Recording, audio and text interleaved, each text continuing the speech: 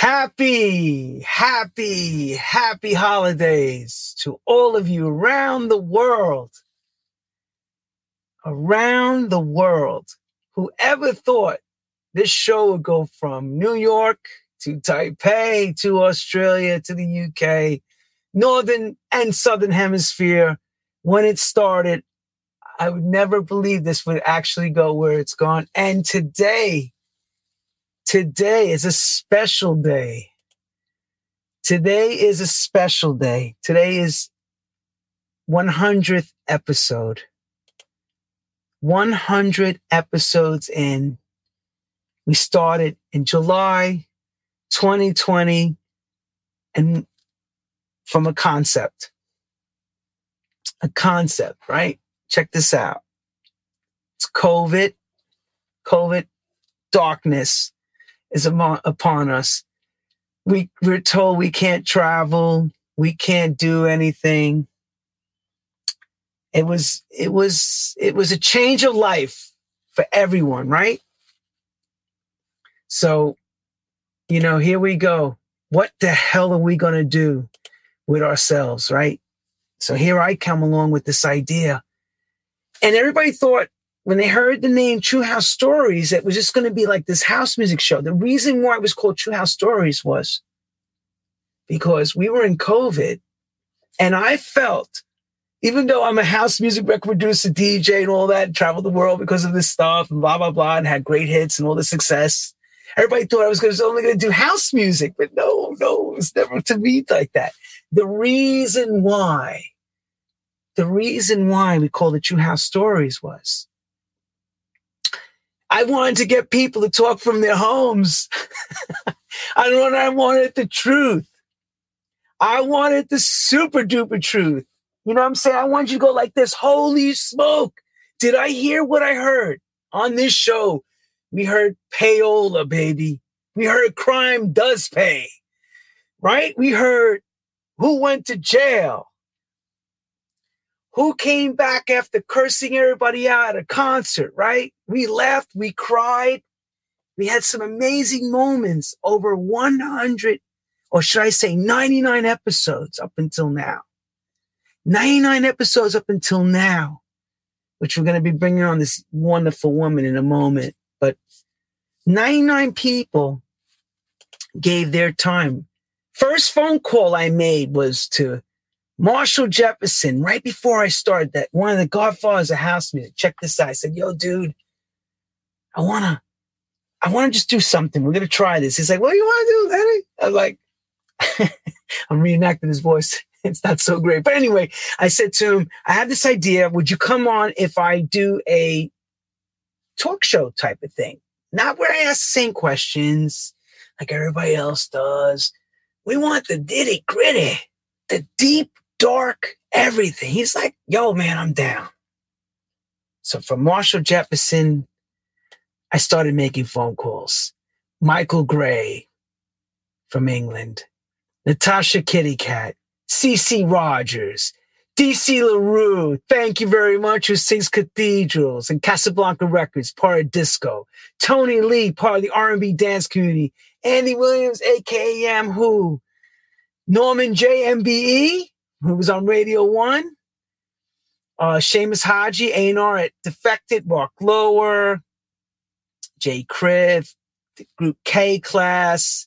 Another great singer, Kathy Brown, wonderful lady. My close friend, Gladys Pizarro from Strictly Rhythm, A&R, who now has launched. The Love to Be guys, Tony Walker and Mark Dennis. E-Smooth, a.k.a. Eric Miller. Another great disco group, the Ritchie family, right? They came on. Byron Stingley from 10 City. Eric Cup, who worked with Frankie Knuckles. John Morales. These people I want to thank for all. Tony Prince, part of DMC. Masters at Work himself. Little Louis Vega. How great was that episode? We talked about, I remember with that one, we stopped at 1999 and it was not enough hours to keep going. We were like, we got to do another one. Greg Wilson, Ben Liebran from Holland, Sneak on a special Sunday one where he spoke about how things and rough things were falling hella. Derek McKenzie, David Morales, how breaking was that episode? Lee John from Imagination, Graham Park, Freddie Turner, Marsha Stern and Robbie Leslie from Sirius XM, Victor Simonelli, the Brooklyn Italian Stallion, Birdie from Italy, Tyree Cooper, Super Duper in the house. We did a special show on the Paradise Garage. Was the Dance in Paradise with Oscar Reyes and Archie Burnett. Teddy Douglas from the Basement Boys, who worked with Crystal Waters. And then we had Ashley Beadle from the UK. So Ralphie D told us about Saturday Night Fever story from Odyssey 2001, the whole behind the scenes, Brandon Block and Alex P. Those crazy guys, Nikki Holloway, DJ Disciple, Alex Lowe's from Southport Weekender, Richard Earnshaw, Hippie Torales, Bruce Forrest. If you people never saw these shows, go to truehousestories.com. Frankie Fonset, another great producer, DJ, another great disco diva herself, Linda Clifford. What an amazing interview. Cerrone from France. He was incredible. Ultra and Tay told her story. Billy Ray Martin, another great singer from Germany. Maurice Joshua, he spoke about the whole Beyonce story, and he worked on with them. Mark Riley, Allison Limerick, DJ Paulette, Felipe Rose from one of the originating founders of Village People. Can't thank him enough. Kim Mazel. So we've touched different people, producers, DJs. Here's a producer, Bob Blank, talked about how he produced and also engineered all those great disco records. Moose T from Germany, another great producer, DJ. Nick Hawks worked at Positiva, EMI. Tim Lawrence, who wrote the book Jazzy M, another godfather of the UK house music scene. Freddie Bastone from New York City. Eric Martin from Technotronic. Pedro Mondesier, excellent promoter from Canada. Daryl Payne, another major powerhouse record producer of all the early 80s. Ron Carroll, Jens Lazat, Ray Pinky Velasquez, part of the disco community. Johnny D. Mario, who worked at Atlantic Records and owns Henry Street. Crystal Waters, La Da Dee Da Da, Caper, Chad Jackson. I mean, God, Jabig was another great one. Mark Farina, John Mancini, Steve Rains, UK promoter, DJ Nicky Siano from the original Gallery, Studio 54, Ken Walker, Mike Dunn. Sorry if I'm taking so long, but I got so many to thank. Dave Beer, another great promoter from the 90s. Joe Smooth at Promised Land. Joe Causey from WKTU New York, WCBS FM. DJ Meme, Man Parish, Hip Hop Bebop, thank you so much. Harry Romero from Subliminal Days. Dr. Packer, the disco remixer from Australia, Melbourne. Benny Soto, New York promoter. Colin Hudd, Crazy P. DJ Boris, who now lives in Florida, New York DJ. And then we did the special on location vocal booth weekender, thanks to Andy Ward with Maurice, Joshua, Eric Cupper, Victor Simonelli, and Bobby and Steve. That was another touching episode, especially what the brothers are going through after COVID. Tom Silverman from Tommy Boy, who got real deep about everything. Fish Go Deep, Eric Dial, who worked next to Vaughn Mason, Jim Chef Ryan, Mr. C, Incredible, and of course the 99th episode with EDX. And today I'm going to now say thank you so much to all of you at home for helping us get here. And thank you to this young lady who I'm about ready to now introduce. Her career goes back to 1971, or maybe a little earlier than that, but they started with their first single. Okay. 1971, four sisters got together and they created a group called Sister Sledge, which later became Sister Sledge. And of course, the story goes on. and I'm going to have to bring her up because there's so much that I'm going to want to hear from her. So no more of me talking. You all know who I'm bringing up. One of the most iconic in R&B, disco, and dance, choreographed, production. She produces, writes, all that. And of course, she goes out as the legendary lead vocalist of Sister Sledge. I'd like to introduce Miss Kathy Sledge. Oh, wow. What an intro. Thank you. Hey, Lenny. Kathy. What's up? Thank you so much. I mean, it goes on. I could keep going and writing the bio. And I want to hear, everybody's going to want to hear you tell this story. Well, I got to tell you, I was listening to, I was tuning in and listening to all of the amazing artists and producers and people behind the scene that you've had on True House Stories. Incredible. It's like, I can imagine because it's from the early days up until now. And wow, what a platform. What a show. I'm happy to be here. And we started months back. This is, I try to explain to everybody. Everyone's schedules are always crazy, and you start to put out the feelers. And you and I spoke, and then it was like talk to management, of course. Yeah. And I want to thank Charles Dixon too, because I love him. Charles, you gotta get Charles. Christmas, everybody together. I was like really jealous. I'm like, they're all hanging together, singing, dancing. I'm like, yes. Yeah. Yes. I love Charles Dixon. He's an incredible person. But yeah, this is it's what an amazing show. And I have to say, it is such a platform that I'm sure people want to lean in and hear the, no pun intended, the true stories, the true house stories. That's right. I have to say, when I was invited on the show, I thought, okay, this is my house music history. Like, I know I have a platform there too. I love house music. I'm sure that's what this is about. So, wow, this is very cool. This is more than house. It's much more than house. Like I said, I know you've done house music because I played your records when you left Warner's, and then Roger Sanchez remixed at the time, and all those records that happened with Narcotic and everything. Yes. But you see, I got my disco shirt on because I'm a disco baby girl.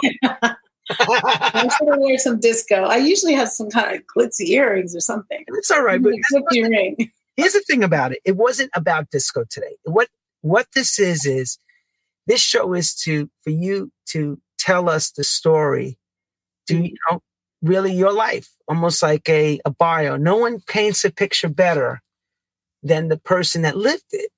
Yeah. This is why I ask the same question. It's so simple, and I ask it every time. And I say, before we even go to that. Wait, let me get mine. Let's just say, here's to you, baby. 100 episodes. And to the iconic Kathy Sledge for cheers. Thank you. Cheers, everyone. Thank you, everyone around the world. Yes, salute to the 100th, to your 100th episode. Cheers. I'm happy to be here. Click, click, click, ding. Yes. Okay. Very cool. Now that's out of the way. Yes, I'm good. The church service is over. Let's get to the nitty gritty now. The Ike and Tina Turner story now. It's funny, So this is how I start. So I always ask the same question. How does music find the young, early Kathy Sledge? The little kid. Where does it begin, Kathy? Well, it's funny, but I was listening to you read our biography. And I do like to make it clear that we were not Sister Sledge until right before we were family, kind of. We were the Sledge sisters, which is a no-brainer. And one night, a DJ at a club introduced us backwards. He was inebriated, needless to say. And my sister Carol, who to this day is still my best friend, she was there and she was hanging out with us. And she was there with us because she must have been, 16, 17, I don't know. But we were all kids. And she's like, you know what? That's cool. That has a ring to it. You should just be Sister Sledge. It wasn't planned. A lot of our life wasn't planned. I always say it was destiny. But it was God's plan. It was destiny. I can't remember back in the 70s even wanting to be a singer. It's interesting. But we sang. Like we would harmonize. In fact, like growing up in the 70s, and in the 60s, we would always sing the latest songs that were out, and we would harmonize to them. Even when we were jumping rope or playing jacks, or we just always harmonize, you know? And we'll get to this later, but now I am working on a West End show production about Sister Sledge, and I've been writing some of the music. And one of it is the jump rope song. Like, you know, growing up, some of you guys know the 10, 20, 30, 1, 10, 2, 10, but we did that in harmony. 3, 10, you know, we would just harmonize. And so you were harmonizing at this age? Like, really? Oh, wow, look at that. Yes, that's our Santa Claus picture. You know, no one can ever tell who's who in this picture. I've had fans that go, well, is that you on the, but some people get it right away. That's Joni up top with the dimples, of course. Mm-hmm. Yes. And Kim right underneath her, and I'm right next to Kim, and Debbie's above me. But we were that close. The song Weird Family really was written about us. The then president of Atlantic Records, Jerry Greenberg, was describing us to Nile Rodgers and the late Bernard Edwards, whom I miss dearly. We all do, but I really miss Bernard. And got to meet these girls. Can I show this picture? This is pre to the city. Yes, that was before We Are Family. But people don't know. The hit record off of this album was called Love Don't You Go Through No Changes on Me, I think. No. That's right. Yeah, that was Circle of Love. Gwen Guthrie and Patrick Adams. We miss Gwen Guthrie. And Patrick Adams just passed too? Yeah, just passed a few months back. Yeah. I surmised the cancer in the end. I did not realize that. What talented songwriters. They wrote such gorgeous music together. And I hadn't realized that about Patrick. I knew Gwen had passed. And the song, the hit from that album was called Love Don't You Go Through No Changes for Me, which is one of the longest titles ever. It's a tongue twister. Oh my gosh. Love Don't You Go Through No Changes on Me. Mm-hmm. But I was at the time around maybe 13 on that album. And before that, we had a hit record with Tom Bell's brother, Tony Bell. Yeah, there's Tom, and we just lost Tom. He just passed too recently too. What a gorgeous person! What an amazing, tremendous, incredible artist he was with his songwriting, a gift of writing, and of course his brother Tony that a lot of people don't know about. But Tony Bell and Phil Hurt from the whole Spinners, I'll Be Around. You know, they wrote some really big hits too. We were this 4 sisters. 5 really, because the 5th sister, her name is Carol, and we'll get to that later. But we were these 4 sisters. We were ages, I think the youngest. I'm the youngest, and I think I was at that time with Tony Bell around, I would say around 10, 11. Before that, we were singing too, but we were singing at my grandmother's churches and her church teas, not churches, her church tea parties. And we were always, anywhere anyone would ask us to sing, we'd do it because we loved it. And then someone's promoter who was doing a cabaret, their band walked out on them 2 weeks before the show. So the story goes, this is how it really happened. Hearing it from the real source. Great. And this is when we were like playing around the neighborhood and singing at church teas and whatever. And they asked, could we do this show because this band walked out and they're like, you would really do a good job. So we literally bought like 4 Afro wigs because the Jackson 5 were big then, and learned all the songs that were out, and we did it before. We did cabaret. And my mom, who but at the time she held down like 3 jobs. And, you know, very interesting story. We lived, there's Flores. She was a double of Dorothy Dandridge. My mom was a beast. She was a Capricorn like me. Very, very shrewd at the same time, everyone's mom. People loved my mother. And we were raised by a single parent household. We'll talk more about my dad later.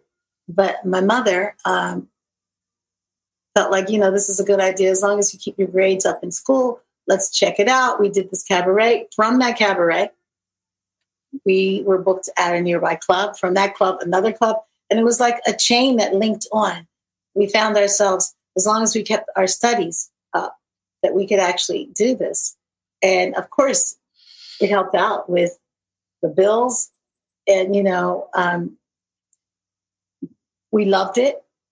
And we always sang at the nearby neighborhood clubs and then, of course, here's where Tony Bell and Phil Hurt stepped in.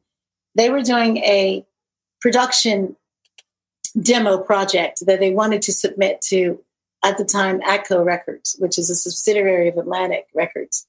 And they asked us to do it. From that demo production, we got a record deal with Atco, and it was released in England, and it became a #1 hit record. No one was expecting that. That was so cool. It was called Mama Never Told Me. But from that, I literally became like a real life Hannah Montana. I would go to England and do these massive concerts and then go home, get on the bus and go to school. And learned really early on not to talk about it much. Like I wanted to talk about it. I was excited, but it came off like I was either bragging or lying. Well, nobody would believe it. They wouldn't believe it, right? Because there was no internet back then. There was no way of somebody saying to you, hey, check her out. Look. Yeah. It was just out of context. Like my friends would go, what did you do this weekend? Oh, I went to the movies. I went to the mall. I went to Japan. It's like, right. Okay, yeah, right. And then I learned early on, it was hard to connect with that. So I started saying very early on, I had to work. I never expressed what working was because that worked for my friends to say I had to work. Oh, and what it has done later to this day is it helped me to really maintain a balance of what this really is. One is your work and one is your life. I happen to love the work that I do, but your life always comes first. And I think a lot of artists or people in the public eye, sometimes it can get confusing because especially in this day and age that we live in with the internet and with IG and with Facebook and all of these different social media platforms, it's like you're never off this platform, but we are. And we have to be in order to have any kind of healthy or maintain any kind of healthy mental balance. But I've always had that because of that.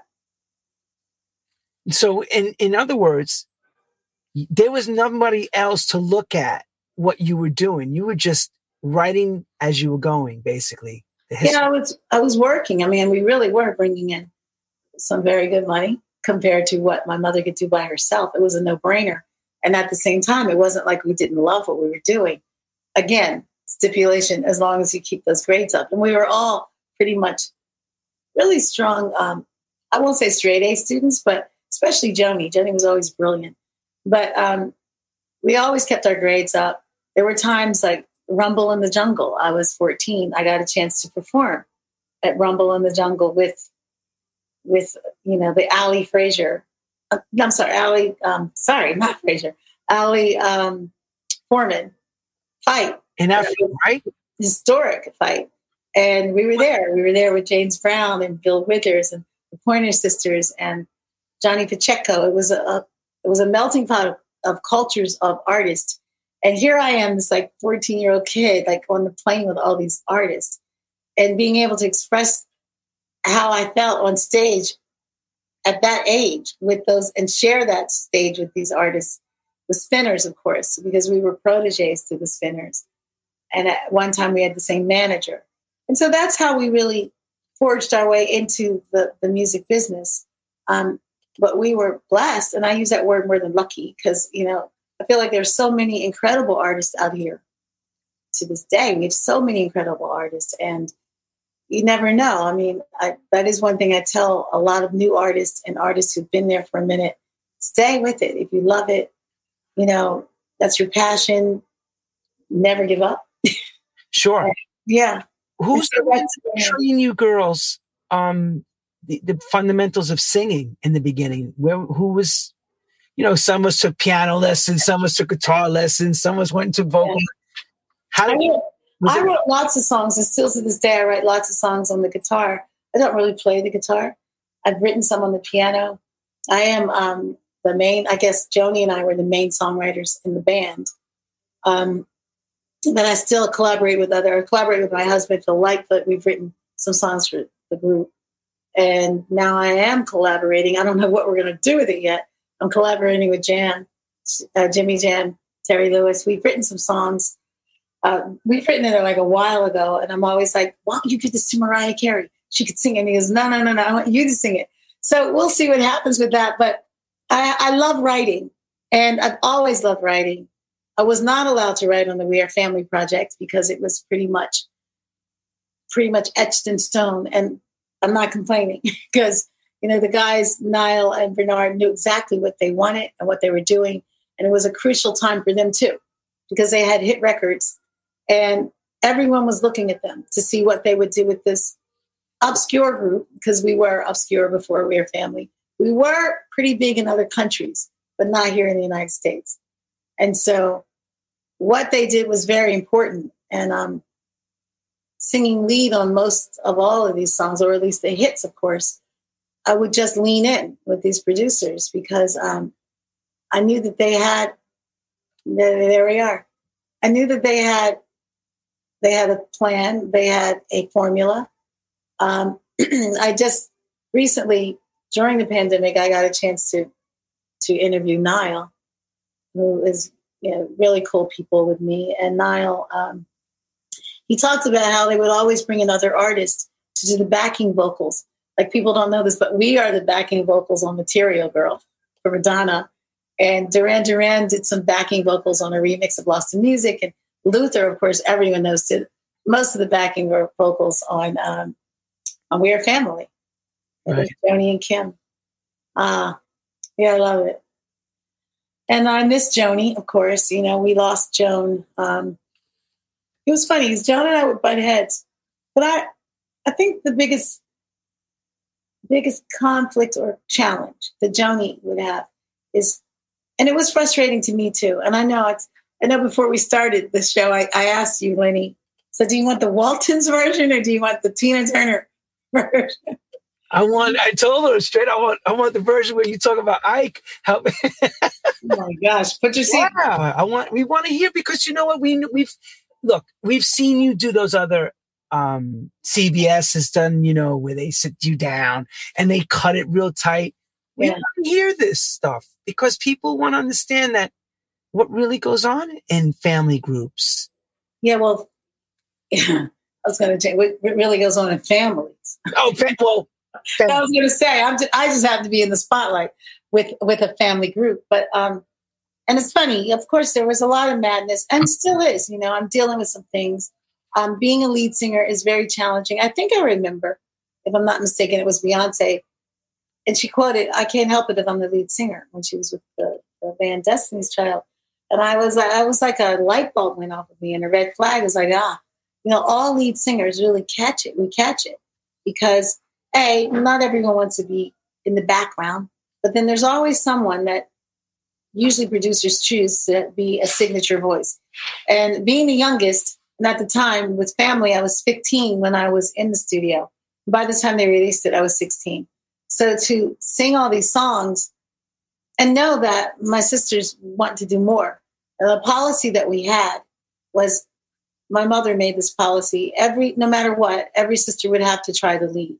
And sometimes that would really work with the studio time. Like I was fortunate enough to have dinner with Bernard Edwards maybe months before he passed.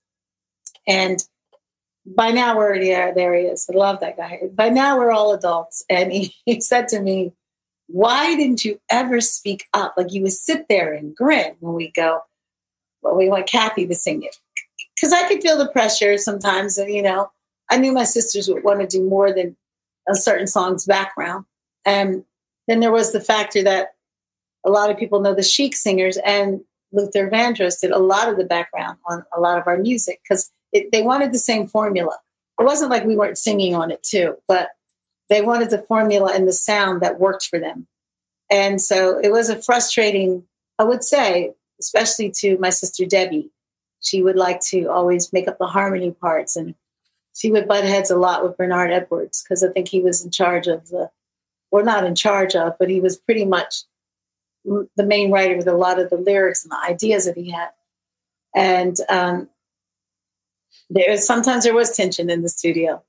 But with me, the tension I felt inwardly that I've never really expressed until this day, I promise you, was being the youngest. There was a frustration of, wow, I would love to sing that song, but at the same time, I can get the frustration that my sisters would feel. And that did culminate through the years. I think there was always an underlying fear of, maybe from my mother, because my mother was our manager. And I think there was a fear of what will happen if Kathy leaves the group. Will it be like Diana and the Supremes? Will it be like Michael and the Jacksons? And ironically, I did tour with Michael for like 2 months and his brothers. And I did want to walk up to him. I was a kid. I did want to go up to him and go, like, do you feel some type of way? Do they treat you like they treat me? And, but that's forbidden to talk about. Of course, I'm well over an adult now, and I can talk about this stuff, and it's cathartic. And at the same time, if you know me, my personality type, I'm strong. I mean, I'm not a victim person. So I have held back from telling my story because I feel like I don't want to be a victim. We all go through our things, but I think with me, what I have learned is your story is your story. And, I look up and I see my sister Debbie, who presently, is Kim and I are actually fighting to make sure that the original sisters are the only faces that should only represent our group. So this is what we should be seeing then. That is who we are. We're the Sledge sisters. There you are. What happened was when Joni died, Debbie pretty much took over the business with her husband and literally kicked Kim out of the band. And Kim knocked on my door. Kim's my neighbor. And she goes on, she quote unquote said, I am so sorry for all the madness that you went through with your sisters. And even with Kim, she agreed to some things, but she didn't know that they take it to the limit and the heights that they took it to. And she literally, at one point, they've even, in some cases, they've even forged her name with certain things. And now that's coming to fruition, and or it's starting to be revealed, some things that Joan and Deb would do. And what they pretty much did is they took our brand. And the first thing they did when I got offered a solo project, which I'm still to this day very proud I did, they told me I had to leave the band. They said, you may not do this project with Roger Sanchez or with, with, at the time, Epic Records, or you have to leave. So I was given an ultimatum. And I believe this in life. You can't turn and look back at the years and go, I didn't do that because of whoever. We are the choices that we make.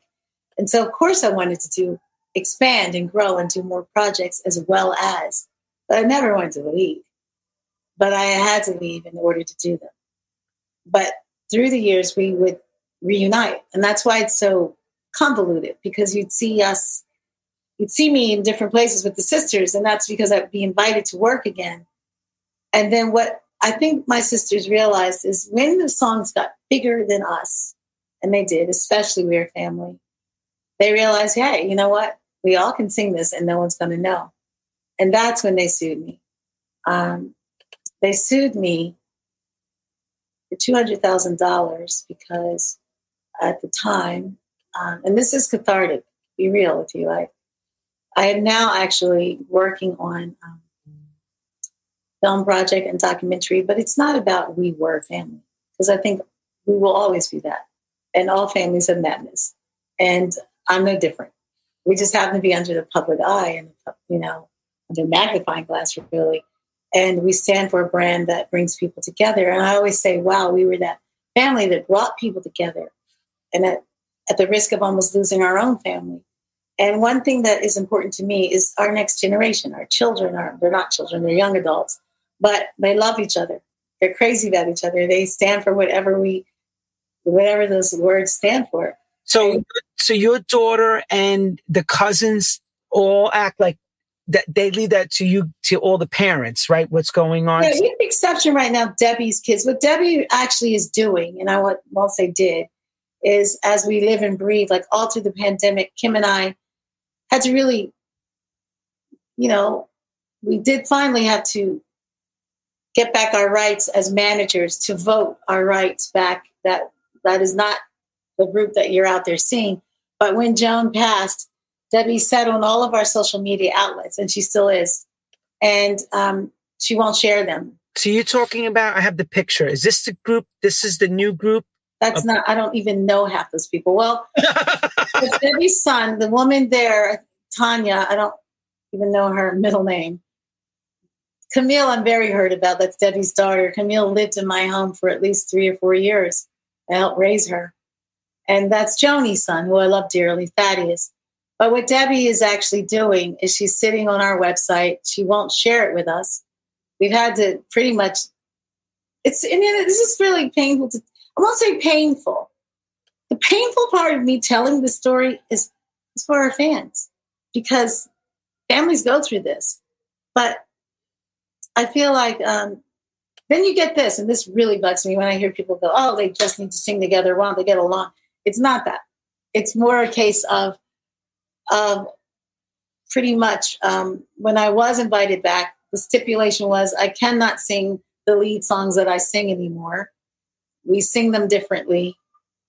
Even when we were invited to sing for the Pope, my sister and me. Wait. What do you mean we sing them differently? That's what I'm told to this day. How does that work? You mean everyone does the lead part? Or what? Yeah. Okay. Yeah, it's almost like, it's funny because you must go, but wait, but the scratchy sound that we hear, in other words, not scratchy sound. It would be more like, no, I would totally get all the time, you don't sing it anymore. We all sing it, blah, blah, blah, blah, blah. And when I got to a certain age, Lenny, that's when I was like, yo, guys, let's just not be stupid and go do these hits and become this thing that we were supposed to be. It doesn't matter who sings it. I sing it. And let's just go and do this and be huge. But I was invited back. And Debbie makes it very clear that, we sing these songs different. I remember she invited me once and I said, Debbie, I will come and do a show. I don't have enough time to learn the show, but I'll surprise the audience and I'll sing We Are Family with you guys, you people. And she says, well, no, because there might be producers in the audience and all of us can sing. And that's what, this was recently, and I finally just said, some people just don't get it. And I really said, once she invited Kim and myself to a show and she goes, you can come to the show, but you may not step on stage. And I said, Debbie, if Kim and I are in the audience, your crowd is going to be angry if you're going to be performing our hits. But that's what we go through. And that's what we're going through now. And when Joan died, and I'll tell that story too, because Joan and I both showed up, unbeknownst to both of us, at this wellness center, San Diego, that we always go to. And when I first saw her, I was like, because we were butting heads, I was like, oh man, I'm supposed to be detoxing and wellness and clearing out my skin. This is going to be stressful. But I took one look at her because I hadn't seen Joni. And I was like, wow, like she looked fragile. And I also said, this is not a coincidence that we show up here.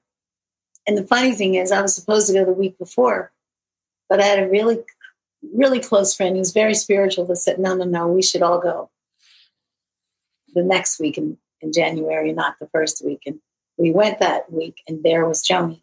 And I know that was a God thing. That was God. And I looked at her, she looked at me, we're like, wow, you're here. And we hugged, and we didn't let go for like 2 minutes. We just held as sisters because we knew that it wasn't a coincidence that we were there. We didn't ask questions. We just were happy to see each other. And we shared those, like that whole next week, loving on each other. And then, this place that we go to, it's called Optimum Health Institute in San Diego. Love this place. You always see so many different artists show up, but we're all our sweats. We're all just taking care of ourselves. And at the very end of this particular program, there's a talent show. So of course they asked us to sing We Are Family. And Johnny would be the main one that would pretty much say she's up front now singing it. I would run into that sometimes with my sisters. If I did sing with them, there were times when they cut the band off if I started the ad lib, or they make sure my mic was low, or these are the things that would happen. But Joan and I, when we started singing We Are Family, she just looked at me and she gives me this look and she goes, "You sing it." And I was like, wow. And then after we hugged and she goes, because I think she knew something. She goes, "We don't know if we're ever going to see each other again." And I wasn't going to even own that. I just said, well, we have to change that. And a month later, she died suddenly. And it pulls on your heartstrings, because we just lost our mother. And Joni and my mother were very, very close. They lived in Arizona. And I had a picture of all of you together. Yeah, there's Mom in the middle. Yeah.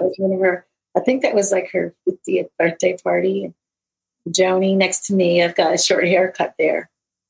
Carol, who's sitting right behind Kim, and Debbie up on the top perched. But it's funny because I mean to say perched. But, I have to tell you this because, it's going to be really real with you with this True House Stories. Kim and I just got off the phone earlier today, and I'm like, I can't believe, like, at this place in our life, we're literally, Debbie won't share our websites with us. And if you go to Wikipedia, her IT guy lists me as dead. They still do. They'll say, they list you as you're deceased? Oh, and it makes you say, what? Like my cousins, my family, my extended family, my cousin who's really close with me, though, I call him up one day. I'm like, Kev, I was like, what did I ever do? And he laughs. He goes, Kev, you were born. And so, and it takes like your immediate family, your aunts, who most of them aren't with me anymore, my cousins. This is something I've lived for a lifetime. And it is cathartic to talk about it now because, what I realize is, we don't go through these things alone. There are so many people that go through different dynamics with family. And it is a platform. It doesn't mean that you're not family. It just means that there's so many dynamics that you have to learn how to. In our case, we're out front. We always have been under magnifying glass. I don't like what Debbie is doing. I talk to Kim when we, talk. I won't say every day, but we talk every other day, or we talk. We're close as sisters. Our young adult kids. We all just went out not so long ago and had. Actually, tomorrow we're having an ugly sweater brunch. But that's the real. That's who we are. And sometimes I say, well, this whole music thing got in the middle of who we are. Let's not forget that song was really literally written about us. That's how close. And but this is something that my mother had been dealing with Debbie and her husband for years now. There was a time when we were working together where she would bring other people in and take our brand and do shows. And do I use the brand? Of course I do. I think we're at the place now where all of us still have things that we love to do. And I respect that. But I do feel like we need to make sure that all of our social media platforms will always and forever represent the original sisters. And I do shows. I produce shows now, which I'm very excited about. I've produced one about Billie Holiday because in our early days, our Vegas days, when we would work with people like Bill Cosby and Jay Leno, and we'd always open for these artists, and we would do different tributes. And I would always do Billie Holiday. But in doing Billie Holiday, it got to the point where I didn't want to walk out there high. We know the story. So can we just do Billie in a way that should be immensely proud? Even both of the plays, Lady Day at Emerson's Bar and Grill and Lady Day, both of those scripts landed in my lap, actually. And because of the business part of it, it didn't really materialize. But the producer to this day of Lady Day tells me, I would love to use you one day and do something as Billie. And when I do Billie Holiday, I always go into the zone of, we know the heavy story. And that's what prompted me to write a production called The Brighter Side of Day. And what that is what would it be like if you could step back in time and there's Billie Holiday and Louis Jordan and the Timpani Five and this amazing production, this show, at Billie at her best. And I've taken this show, Brighter Side of Day, to different, some of the top clubs in the United States, on the East Coast mainly. And now I am revisiting it. But from that, now I'm in the studio working with Stanley Clarke, who's like a friend of my husband's. And at the same time, he's composed a song for me that he says he believes I have one of the strongest jazz voices he's ever heard, which is totally blows me away. I love jazz music. And so what I've learned, and I always say, if I didn't sing, I know I'd probably manage, because I feel like one of the books I live by is, I love Russell Simmons' Do You? And I also love Who Moved My Cheese? I think that the industry changes, things change. So you have to change with it. And with Brighter Side of Day, I've invited Alicia Keys' horn section. They're called the Chop Horns. And they become Louis Jordan and Timpani Five. And of course, when we do these amazing songs from the 40s, we just propel you into this era. And I've gotten strong, really amazing reviews with Brighter. From that, at one point when my sisters were suing me, I wasn't allowed to say I'm of or from Sister Sledge. So of course, that's like being cool in the gang, but I can't say I'm of the gang. It's like, how do you get work? It's just, we love it. For us, it's etched in forever. Like, for example, that's who I am. It's like, and they took me to court, and in mediation, they said, you're allowed to say, I said, this is etched into us forever. Yeah, it was mainly Debbie and Joni. Kimmy wasn't even there in mediation. She didn't know a lot of this stuff. But she did sign that she said to me, Kathy, I don't like what they're doing. I don't agree with it. And she said, and it's not of God. So I told them I have nothing to do with this.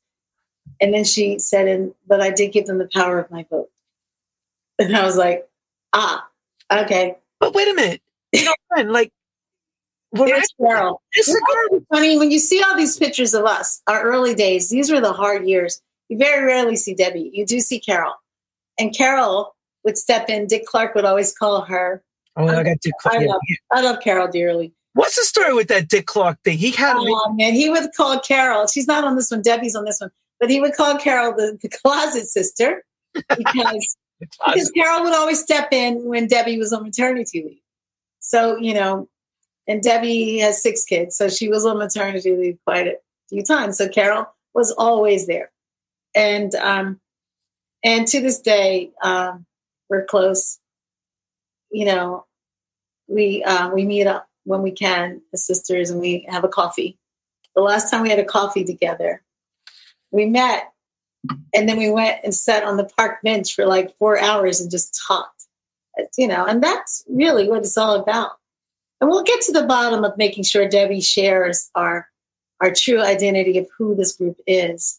I just got off the phone with Kim earlier today and was like, Kim, I said, this place in our life, we shouldn't be fighting because you can't change history. We shouldn't be fighting to show the world who we are because Kim and I are not fighting. And I'm not really fighting with Debbie. I want to make that clear. I have definitely stood strongly and firmly that our faces of who we are should always be that forever. And I always say if a 14-year-old wanted to do a book report on Sister Sledge, that's who you should see. Not some people, not her daughter. And we don't, this legendary idea that she came up with the next generation singing our old hits, to me is whatever. But I do feel like what Debbie does is she books the group as Sister Sledge, and then she brings in her kids. And what we're fixing is that all of our websites should always represent us. And yeah, that's who we are. And yeah, and totally make sure we memorialize Joan, give her always that, and tell the history of who we are. And at the same time, yeah, click here if you want to see what I'm doing, what Kim's doing, or what Debbie's doing. That's the best way. And it will get there. Kathy, but let me ask this question. Okay, so Berry Gordy creates the Supremes, and Diana Ross, they nicks her way out. Yeah. You know, Beyonce. That's something I never really did. At the height of our career, don't get it twisted, I got lots of offers. I was supposed to, when Stephanie was thinking of taking off from The Wiz, I actually got awarded the part of The Wiz. Oh, yeah? Yeah, but then my sisters really felt some type of way, and they told my mother, if I am in it, they wanted to be in it. And the producer of The Wiz was like, well, how is that going to work? They wanted to have, at the time, they wanted primary parts, and the then producer was like, well, you can be Munchkins, but no, you can't. And I was like, what? Okay. And then we went through that. It went away. I was a kid then. I don't know. I think Stephanie decided to stay, which we love Stephanie Mills. I love her. I just saw her not so long ago at a fundraiser event with Holly Robinson Peete, for Holly Robinson Pete's platform with autism. And I got a chance to hug her and say, hey, and I love what she's out there doing now. But, it's funny because I always think that with us, at that time, the record company president would always ask me, please do a project, please. And I would be like, no, this is where I am with my sisters. This is who we are. And it was no need to. I enjoyed singing with sisters. I literally had to actually pray away the desire to be in a group. That's the truth. And if you see my productions now, what I've discovered is the music started resurfacing, and I finally got a chance to use the brand again right before the pandemic. Again, when Kim knocked on my door and she apologized for what my sisters did, I said, you know what, Kimmy, tell you what, let's just vote ourselves back and get our power back, because I don't like what I'm seeing. I'm seeing these people that half of them I don't even know, and they're saying they're us, and they kicked you out. And no, so let's go and get our power back. But at the time, there are the ideas that I'd like to do. I think, maybe with Kim, I think that the most important thing for me was to, show the world that I'm not dead. Okay. Because on Wikipedia, honestly, if you Google that right now, you'll see the very bottom. Please, let's Google that. Let's find that out. Come on. It's the very bottom. First of all, they keep changing. They'll say I left, and I'm like, I changed it. I didn't leave. And then this is Debbie. And then she'll, at the very bottom, say past members. Wait. Let's spell it as a play on words. They'll say PASSED, Joni Sledge, and then PAST member, Kathy Sledge. And sometimes I'll look through the internet, and people will compliment my voice. And then someone might say, oh, I'm sorry she died. I'm like, yo, I'm not dead. But Debbie makes it nebulous and gray. And honestly, I'm like, I've never seen anything like this. And this is the first time that I'm being very, very forwardly vocal about it. And here's what as supporters of my music, here's what I like to share. Sometimes you have dynamics that you have to deal with, and you still love them. But what really bothers me most is when people say, oh, they need to just get along. And I'm like, yo, I get along. At the same time, you get to a place in your life where you do say, you have a gift. For years, I've been, things like not being able, even when our song was inducted in the Hall of Fame with Nile Rodgers, Nile invited me, he and Nancy Hunt, and I'm sitting at their table. And then they say to me, by the way, they told me before I went, they're like, Sister Sledge has to give the induction speech. And we hope that that's okay with you. Because at the time I wasn't allowed to say I was in Sister Sledge.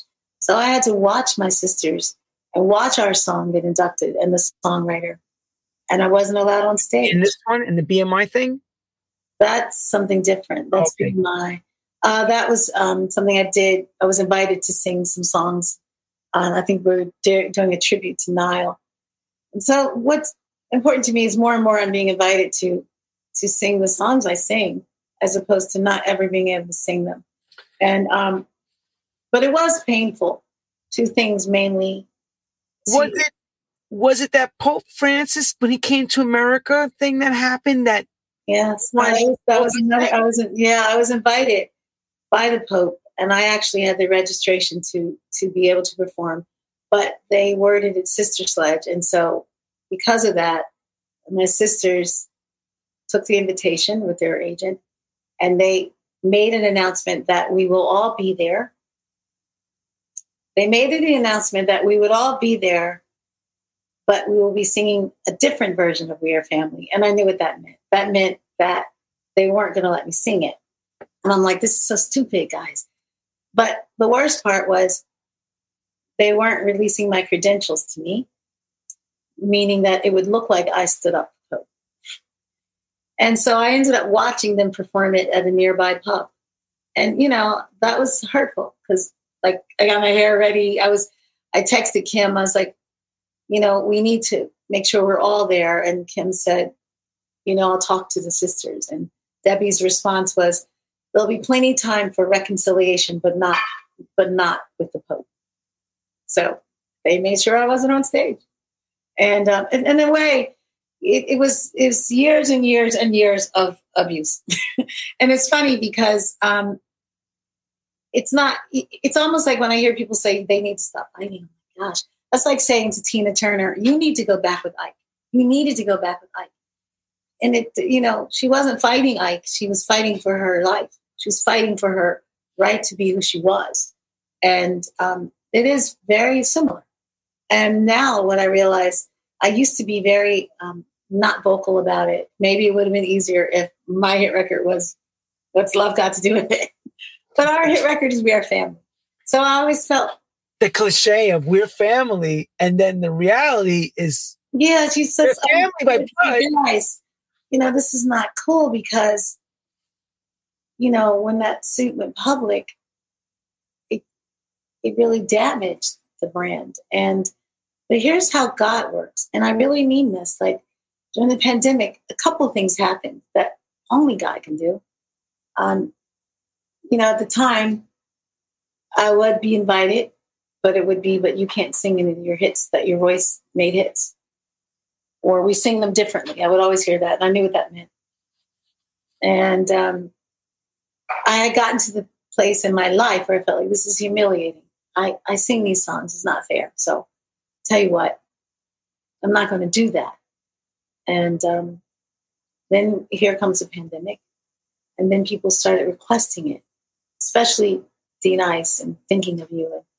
I noticed that he would always, in Club Quarantine, introduce a song that I sang it. And I remember texting him saying, you don't realize what you're doing because... Open up a can of worms. You really opened... No, in a good way. It was a good way because because I technically performed it as Sister Sledge, even though it's me singing all over the place. They weren't allowing me to be Sister Sledge. So who am I? Where do I get to sing these songs? And where do you get to as an artist, as a fan, to come and hear them the way you love them? And because I started playing it more and more in the pandemic, and then I started getting asked to sing it right here in my living room. And then, of course, with the inauguration with Biden and Harris, I was invited to sing it with DJ Cassidy and with with Earth, Wind & Fire. And here I am. I'm like, wow. I'm actually singing these songs that that I sing, and no one's suing me, and no one's telling me that I can't. Wait, with the original arrangements, the way that you know them, that you sang them. I was me. And I love the fact that they weren't calling me Sister Sledge because, oh gosh, when you call me that, here come the suits, And that's so, but then Kim and I did fix it. So what's great is that we do own the rights to our brand. We finally do. That's wonderful. And now we won the rights that our websites will represent us eventually. The courts awarded that to us. We're just waiting because everything's backed up. And once that happens, we'll be able to take the faces that you don't recognize because that is not us. And we'll fix it. And will we sing together? I don't care. The truth is, I'd rather have dinner together. Okay? I'd rather have, like last week, go out and look at the Christmas lights and have French onion soup together. But Kathy, doesn't the death of Joni soften up the blow for all of you? I thought it would have, but when Joni died, usually that's a big thing. When Joni died, Debbie put out an announcement that Sister Sledge will be her, Kim, and her kids. I was not invited back, and at the point when she did, at one point, invite me to sing, as I said earlier, to sing "We Are Family" at one of her performances, I did say I'll love to, but I have to sing it if we sing it, and I was told no. I was told no. There'll be there might be producers in the audience. And then I'm like, oh gosh, this is never going to change. And what I really realized is that God wants us to grow. I mean, I do feel this way. We need to grow, and our dynamics may never connect with some things. And guess what? That's okay. It's almost a platform that I feel like is a very healthy one when it comes to family. You love your family. It doesn't mean that sometimes you can work in some cases, or it doesn't mean that you're not going to have dynamics that don't get along. But so I've learned this in a very healthy way.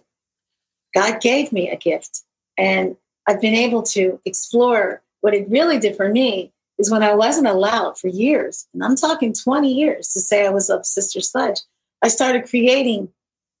And, at one point, I think, they even posted my face on our website that said, if you work with her, we'll prosecute you. But that was up for like 5 hours. I think their lawyer probably said, take that down. This is when Joni was living. What is this? It's like, I don't think Kimmy had anything to do with that, but that was Joni and Debbie. This doesn't sound like siblings. This sounds like you're like... It's like criminals. Yeah, it sounds like you guys... My best friend, who to this day, I just got off the phone with her. She's been my best friend since like 8th grade. She knows all this stuff throughout. And she goes, damn, Kathy. She's like, they're worse. They're worse than the effing Republicans. No offense to Republicans. I know what you mean, though. She's like, she meant at the time when Obama was in office, she's like, they're worse than that. And it's funny because, and I mean that with Republicans, because politically, there's a lot of craziness in all of our platforms. Let me take a drink for a second. I want to ask this question. In the time machine, part of it, you talked about how life changes in 78, 79. Sorry, I was looking at it. Keep going. Life changes around that time for you guys, after working with Niall and Bernard and creating We Are Family. Mm-hmm. The success happens, like they say, overnight. Takes a lot of time to get to that 1 minute change. Right. How fast did all the family members change when the success began? It wasn't so much. Like the play that I'm actually working on, I always say We Are Family is the song we're known for. But Lost in Music is really the story. Because I think if music wasn't in the middle of who we really are, we never have these dynamics. And in our case, it might have been singing who sings the lead of a song or a trademark. In other cases with families, it could be an heirloom or it could be a property. It always comes out when someone dies, everyone's not getting along. It happens. It happens. And so there wasn't anything like we had this, there was never any overnight success with us. Unless, with us, we had different pockets of success in different territories globally. And that to this day, I got a chance to make a balance out of that. We're huge over here in England, but right here in Philadelphia, you're like, get on that bus and go to school. Okay. So the balance. So there wasn't any, I think, if anything. And then we have this whole, and of course, this comes out in stories that I'm writing about us. We had a whole situation where we all moved from our first neighborhood to an all-white neighborhood where we had cross burnings and police protection to school. And it was interesting because that even made us closer. I mean, it was like Daisy Bates. We're like these 4 girls walking together with our book bags to school with a police car going alongside of us because we hear the N-word every other day. I mean, I would just get myself ready for the N-word, But, we had to go through that, and that made us closer. That's in Philadelphia? Yeah, Northeast Philadelphia. We were one of the first Black families at the time. Now it's all integrated, But, yeah, we went through that. And, of course, that made us closer. And this was way before we were family. So we were this we were this tight knit, you can't get in this, and protecting each other. I think what really happened is there was always an underlying fear that there would be a case of me wanting to do whatever. And the way that it happened with me is I never wanted to leave. But I do like to write, and I'm a songwriter, and we would always take these, we'd take a vote, diplomatically. We'd have a vote of what songs we should sing. So I would write a song, and this person would like it, that person would like it. And at the end, like half the stuff I wrote, no one wanted to use. And I go, one day I had this epiphany. I was like, well, wait, maybe I could submit this to Janet Jackson. Maybe she'll do the song. Or maybe Whitney Houston will do the song. So I submitted to Clive Davis for Whitney, and to Damon Lewis for Janet, and to Narda Michael Walden, different people I knew. And all of them wrote back saying, we love this, but we want you to do it. Yeah, of course. And I was like, well, that wasn't an option because I'm in a group, But then I think it was Damon Lewis at one point said, well, we really would love to do a project with you. And I ended up convincing them, well, would you do it with my sisters? Because it's been a roller coaster. If you want me to sing everything, I will. But can you do the band? Because that's where my head was. I wasn't even thinking like, yay, I'm gone. It was more like, we've been through so much. And I remember when I shared the news with Joni that any day they might call us up and record us, she lost it. She was like, they called you? And I was, yeah, but listen, they might want to produce all of us. And it's from that point, I think she reached out to some people that worked with them and wrote letters and dismantled the whole idea of it. And I never heard back. And she came to me and she said, I have good news. They never were interested in you. I was like, oh, okay. And, that's what it was like. It was almost like a fear of what will happen if I do this. And my thoughts are, guys, let's do this. If it happens, we just keep pulling each other up. It was never a thought of anything else until when I got sued, I really realized, that's the first time I ever really spoke up and actually got legal protection, because what they did was they came up with a vote that everyone can use our brand except me. And I said, that's not fair. You didn't invite me to vote. And then they had another vote for the removal of Kathy Sledge within our company. Wow, what a board meeting. I can see how these board meetings work. And even seeing that to this day, it leaves an imprint on you. Your family your sisters get together and say, we're having a meeting for the removal of Kathy Sledge. Like you need to say the removal of your own name. It just doesn't feel good. And that was the beginning of the madness. And then from that point on, I was really protecting myself whenever I worked, or protecting people that hired me. If they wanted to say of Sister Sledge, legal letters and poison pen notes would come out of the woodwork. And I found myself really hiring lawyers to protect people that would work with me, promoters, making sure that I would literally say, point the guns towards me, like, and then it really would cost me. And then now to this day where I am is I finally, again, when Kimmy did help me vote myself back and her, because what we saw was when Joni died, and I really think that Joni started seeing things near her death. And again, I can't be blessed enough to know that my sister, that was a miracle to me, that we got a chance to reconcile and make up and love on each other.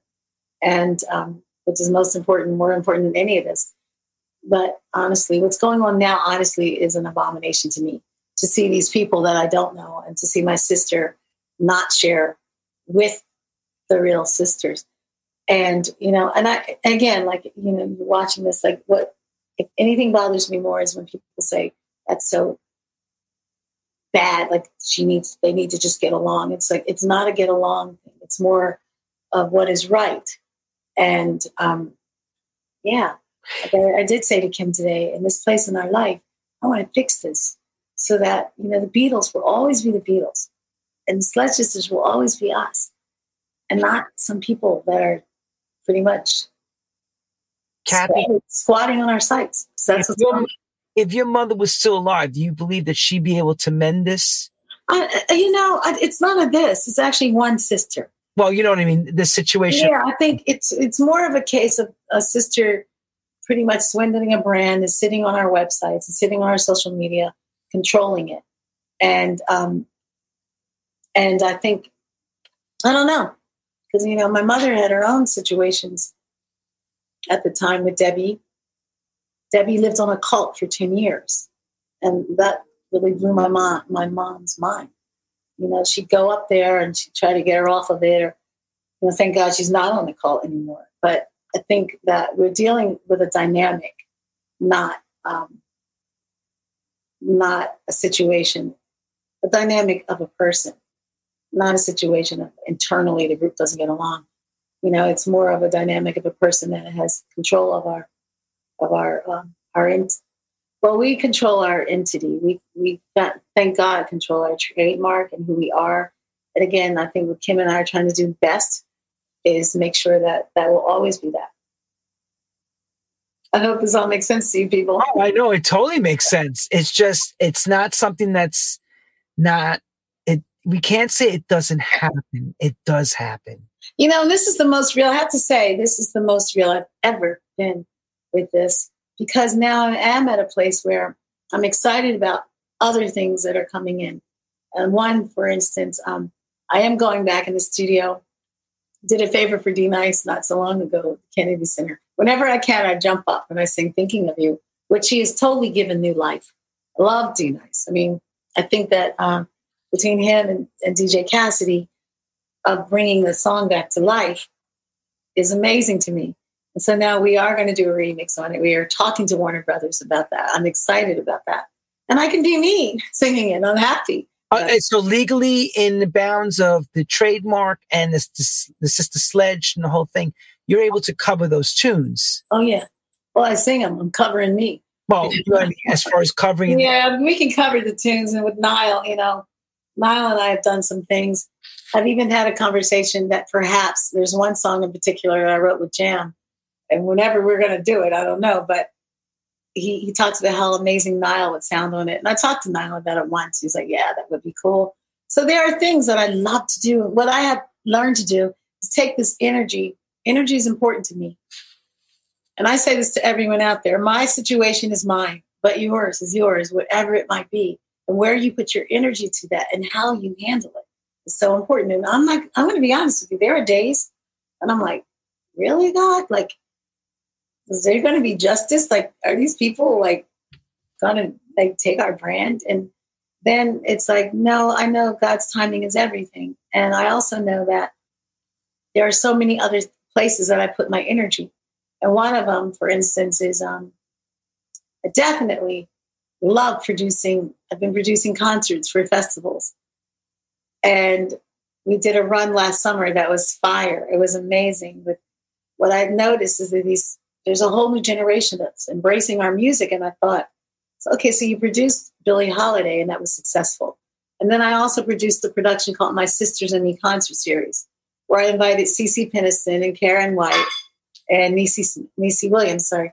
But it was different. I wanted to do a show where I wanted to showcase each one of these amazing artists as if they're like Celine Dion at her residency. Because a lot of artists like ourselves who have these hits of different eras, I've noticed these promoters would want us to come and just like sing our hit and grab your Talon Water next. But I wanted to showcase Niecy when she's singing Black Butterfly. I want you to see this huge, gorgeous picture of her because she's beautiful. And Karen White when she's singing Superwoman, and or Cece when she comes out singing Keep On Walking, Don't Stop. And it's a real sisters show. And it went over very well. And so now I am talking to different promoters because the idea is to do a classic. That was a classic version. But My Sisters and Me concert series, what I learned is We Are Family is such a anthem of a song that any genre of music can end a concert with it. And so I thought, like VH1 Divas, let's get sisters in here and let's all sing our hits and let's do the background for each other when Niecy singing free. And, but of course I had other background singers there too. It was a huge production. I put this thing together. And what I had learned through all of this is, again, I'll go back to Who Moved My Cheese, which is, again, one of my favorite books, because you got to keep trying different ways when things change. And it doesn't mean that you can't hit success. You just have to find ways that work and find ways that if someone says no, a mantra that I live by is that I made up is no means next. When people tell me no, next. No means next. I don't even hear no. That might be the name of the book. I know it's a chapter, but I never hear no. And when you say no to me, I'm like, okay, that means I need to be over here. I need to be talking to that person. You turn to the right. Well, life would make you, because of the success you've, achieved, to sit back on your loins and not have to, if this didn't go wrong with the way Debbie's handling this business stuff, okay, or say this garbage. Yeah. All of you would be doing very comfortably well with doing what you've always done. This the funny thing is, I do want to say this. Change positions. We are, and I really mean we are living comfortably well. I wouldn't take it any differently. I think you probably all are. What I'm saying is, it could probably go a lot easier if this wasn't happening. Of course it would. It's like saying to anyone, let's just pull that thorn out of your side and see how you feel. Oh, but of course, true. But here's another. It's life. It's life. It happens. And what you do with that. Another great thing that's happening is I am now in development with William Morris to help me develop Family Room, which is a mother-daughter talk variety show that, I'll be honest, we were pitching it before the pandemic. We had a synopsis, we started getting traction, and then, of course, like everyone else, the world shut down and we all turned on our cameras. And the Family Room, it is the platform of We Are Family. And ironically, and I always give God credit with this. Here's my daughter and I bringing the world together globally in this room.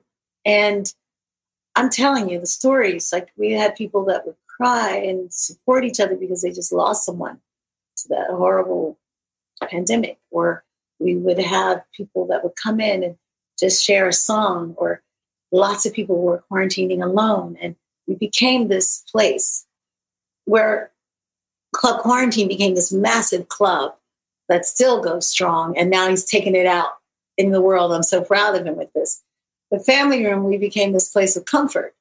And it really did start with me singing songs of comfort. I didn't, like everyone else, Lenny, when this thing happened, we were like, what's going on? I wish I could write $1 million to support whatever. I don't have that. But I do have this. And I started singing songs of comfort. And people started tuning in because it's all I could give. I could give you these lyrics that would say, it's going to be okay. Did you tune in? Can I ask, what was the biggest one for you that you sang, that you said that everybody was like blown away? Like, there were two. And if you go to my archive files on Instagram, you can see them. One of them was, of course, I sang Thinking of You, but I did it acoustically. And that's when D Nice reached out to me and he's like, oh my gosh, thank you. Can you, I hate to ask. Sing something? Let me have another drink. This is 100 show. Can you? I will, but then another song that I sang that I loved was I Say a Little Prayer for You. I did it with the acoustic guitar and I just sang from my heart. And Kristen and my family would film us. My son, both of them were living in LA at the time, my son and my daughter, and they all came back and we got a chance to love on each other as a family. My husband actually, I don't know what I'd do without him. His office in our home is just filled from the floor to the ceiling of like legal files. Cause he's like, he's like this force that would just protect me whenever we would get sued or I would get sued. And then my son, my daughter's my best friend. When we formed Family Room together as co-producers and co-hosts, she's just like, if you tune into Kathy Sledge and you just go in my archives, you can see some of our Family Room. I just love her to the moon and so back. much like you. Oh my God, she looks like a younger version of you. Like, wow. She's so tough. She's got this huge heart, and she's very brilliant with ideas for producing and styling. And she helps me also put together these productions that I do when I take it to other countries for concerts. Like, what the dancers should wear. And I'll get to that too, what we do when it comes to the live shows. But then my son is a certified trainer and nutritionist, and he's with every reputable certification and like NASA. And he came back from LA, and we ended up building a gym in our home. And can I tell you something? He is a beast. And he pulled me out too, because because during the pandemic, which was interesting, I would do this Family Room and bring the world together, and Kristen and I would sit on that couch and love on each other. And then the next day I'd have to pull up my laptop and go into a deposition with my sister about making sure we could get our brand or our websites back. And it was really a lot of pain that I'd go through, but no one knew that, because Kristen and I were actually lifting people up who were in pain themselves. So we were that. And then, we turned those cameras off and I'd have to deal with this stuff. But my son, I got to tell you, he'd knock on my door every day and he'd go, let's go.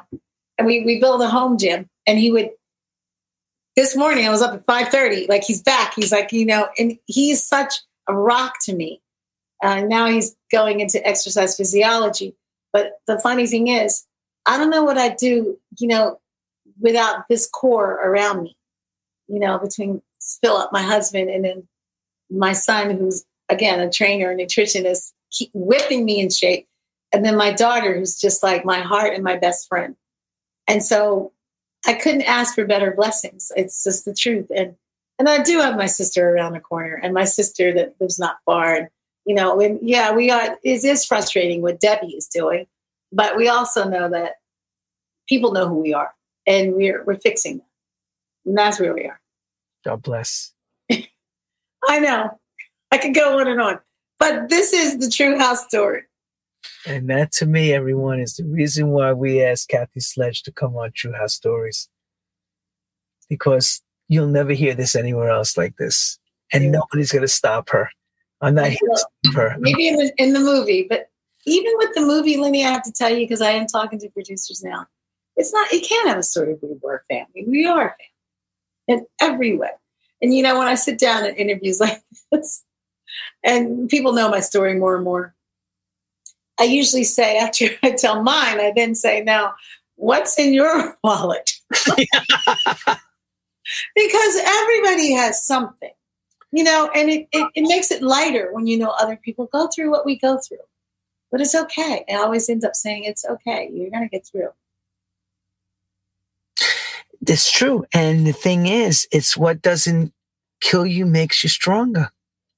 Yeah. And this is not going to kill you. And God's timing's everything. It's funny because I'm the Martha Stewart in the family. I'll admit it. I'm a neat freak. I am OCD. But I'm that person that people call and they're like, Kathy, can you organize my closet? Or can you, and when I can, I do. But sadly enough, when I lost my mother, I was the one that went to her house and put it in order. And the same with my sister. We all did it, the Jonies. But I didn't want anything. I just wanted to make sure I could do anything I could to get order, help unpack and all that stuff. There was one thing that I took, and it was on the floor, and it had fallen off of Joan's refrigerator. And it's like, God's timing is everything.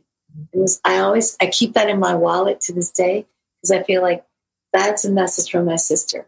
And it is, and it's true. And I share that message with everyone out there who may be going through whatever, and it can feel dark sometimes and hopeless. And I'm not necessarily the situation with me. My sisters, I'll fix that. But I mean, personal things we go through, but God's got you. I'm not going to turn into. I'm not preaching, but I have learned with my own experience. Yeah, but you experienced. You've been through it all. You get through. Even family. Yeah. Even the way that happened during the pandemic, like God's timing's everything. Like with my daughter now, and now we are developing this with William Morris Agency, and now I am doing a remix of "Thinking of You" with Be Nice, and now, we're in the conversations of this now, and I believe that. I strongly believe that, and I think that you have to have that faith in that. And you have to put your energy towards that. And another book that I love is Secret. The Secret. To me, The Secret is just the Bible. It's just written. Yeah, I lived it too. So it's all it is. But speak life on things and manifest it. And it's how we manifest it brighter side of day. And my Sisters and Me concert series. And the things I'm doing is I do use the brand Sister Sledge featuring Kathy because I have to use the brand. So that, the promoters always say, well, can we say your brand? And I'm like, yeah, you can say it, but please say my name because I don't want to mislead the audience. I am not my group of sisters. Neither is what's out there now with Debbie on our website. But will we ever do something together? Somebody asked me that once. And, I think that Kim is working on her book. She's been writing children's books. She is an amazing spiritual gospel artist too. We talk about doing some things. Carol, who's my rock, I can't tell you enough how she has such words of wisdom that she shares in our family, as a matriarch in our family. And then, I say special prayers for what's going on with Debbie, because I feel like at the end of the day, the truth always does rise to the top. And you can never change who we are. This is who you are. This is you, girls. Yeah. Well, why am I upset on that picture? Actually, I'm only kidding. Yeah, that's one of my favorites. This is you, girls. This is what for you. Yeah, that's no other Sister Sledge. Yeah. Well, it's funny too, Lenny. I always like to call ourselves the Sledge Sisters because that's who we are. That's who we are. Sister Sledge is a brand name, but we're a family. No pun intended. On that note, Kathy, thank you so much and good luck to your show with William Morris and everything. And Yes, it's called Family Room. Oh, you know what I want to ask you? Yeah. Is your husband, people asking the question, who is your husband? Is he in our music industry as well? Okay, good question. Philip Lightfoot. My married name is Lightfoot. Kathy Lightfoot, everyone. Yeah, Kathy Lightfoot. Sounds like a doll you get on Christmas. I love it. Latin feet. Yeah, Phil actually has a band called Somebody Tell Joe. They remind me of Spyro Gyra and Foreplay Mix. They just did their projects together. They started, all these musicians have worked with mostly everyone out of Philadelphia too and elsewhere. But yes, we've been married since what I can remember. I think I was 19, 20 years old. But he actually, when I met him I think he was 21 when he was teaching at Delaware University, orchestral percussion. And then he played for the Delaware Philharmonic at a very young age. And then we started writing together. And then, of course, when we married, he plays with me now. He produces with me. And he's my partner with our business. But I'm happy to see that he's also branching out even more with his passion.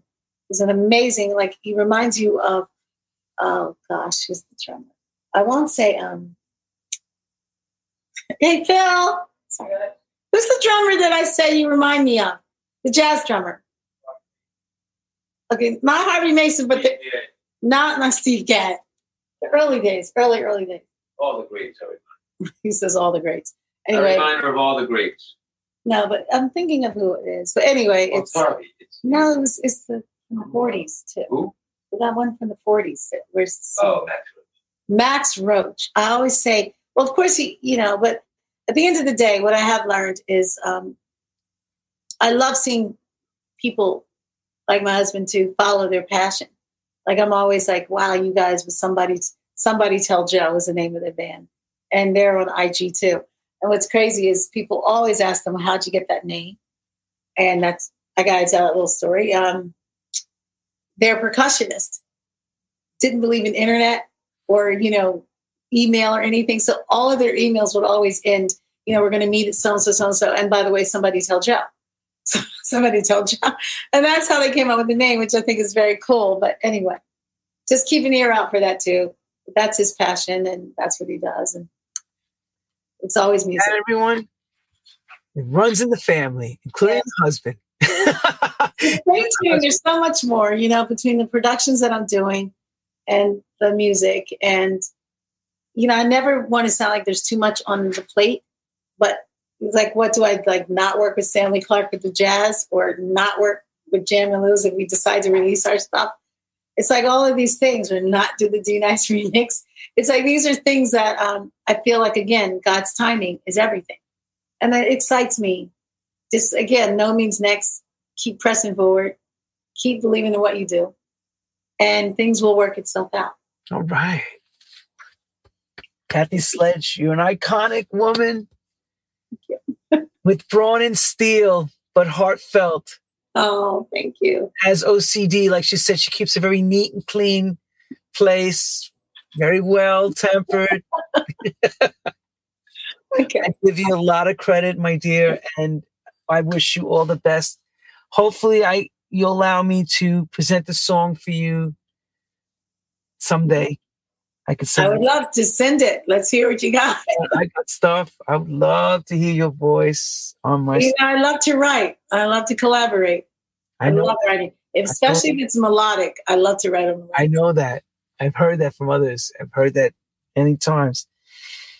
Well, we're going to wrap up this 100th episode saying Happy New Year to everyone. Happy New Year. It's been a fantastic 2022. Thank God. Let me get some more drink. Hang on. I want to salute all of you again. Love you guys. Thank you, Manuel Genzel, for putting up with my stuff and doing all the back end. Karen Ridley as well for helping us do this all. Shannon Francis and everyone who's helped make True House Stories. Or True House Stories is going to become even greater in 2023. Cheers to that. You have made this a fantastic. Wow. Well, thank you so much for having me. What a wonderful show. I just can't wait to see it. I know it's going to be everywhere. So here's it'll be on Spotify. It'll be on YouTube tomorrow. It'll be everywhere. So salute and cheers, everyone. Cheers. Kathy, don't leave us. Happy New Year.